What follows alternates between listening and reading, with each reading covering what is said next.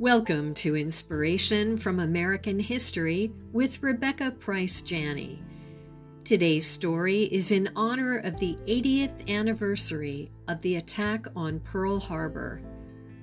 At sunrise on December 7, 1941, Mitsuo Fuchida led a squadron of Japanese planes toward Hawaii's Hickam Field.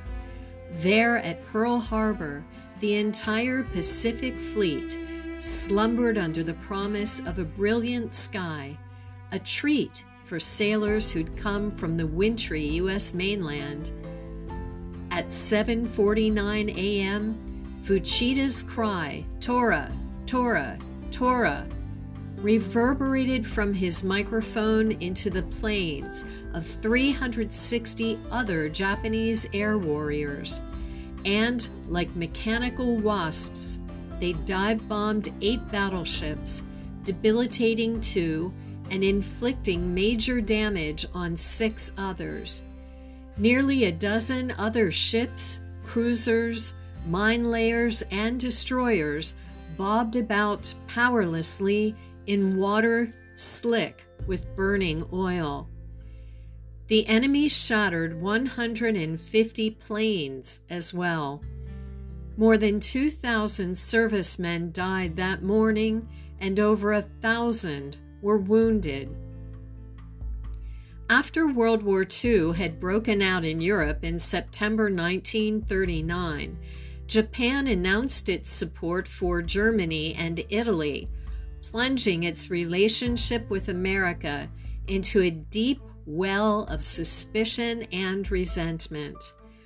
Many American leaders worried that the Japanese wanted to attack both U.S. Pacific territories and friendly nations, but they never imagined the scale of destruction rained upon Pearl Harbor or the brashness of the lead pilot. On that December morning, Japanese forces took less than 2 hours to crush the U.S. Pacific Fleet. The following day, President Franklin D. Roosevelt appeared before Congress asking for a formal declaration of war as millions of Americans listened on the radio. It would be one of his most famous addresses, beginning with the now iconic words, "Yesterday, December 7th, 1941, a date which will live in infamy. The United States of America was suddenly and deliberately attacked by naval and air forces of the Empire of Japan." 3 days later, America would be fully immersed in the tides of World War II when Japan's German and Italian allies declared war on the U.S.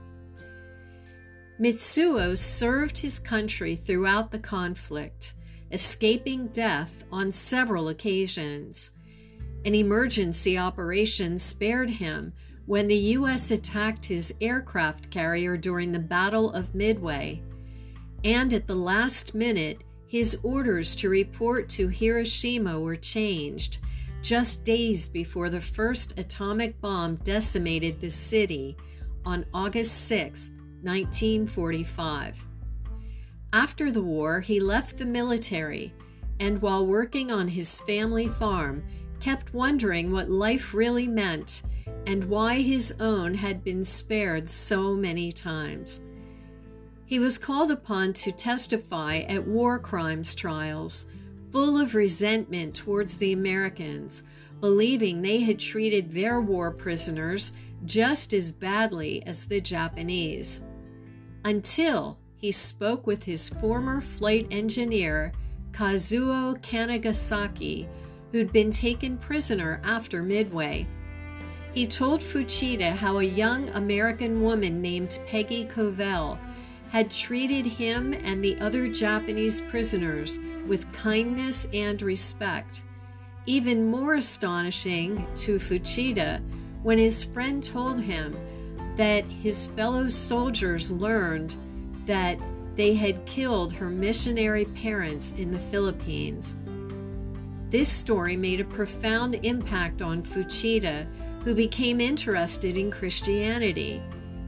In his research, he also read the story of Jacob de Shazer, an American POW who had found God while being tortured in a Japanese camp, and who went on to forgive his captors.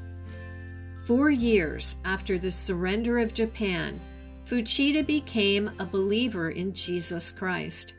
He went on to establish an evangelical association and traveled the world telling his story.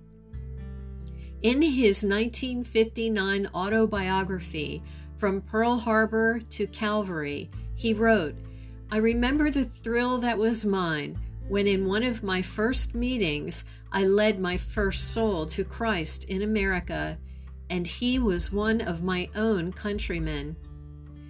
Thank you for joining me for Inspiration from American History. Be sure to check out my new novel, Easton at Christmastide, available online and in stores. I'm Rebecca Price Janney.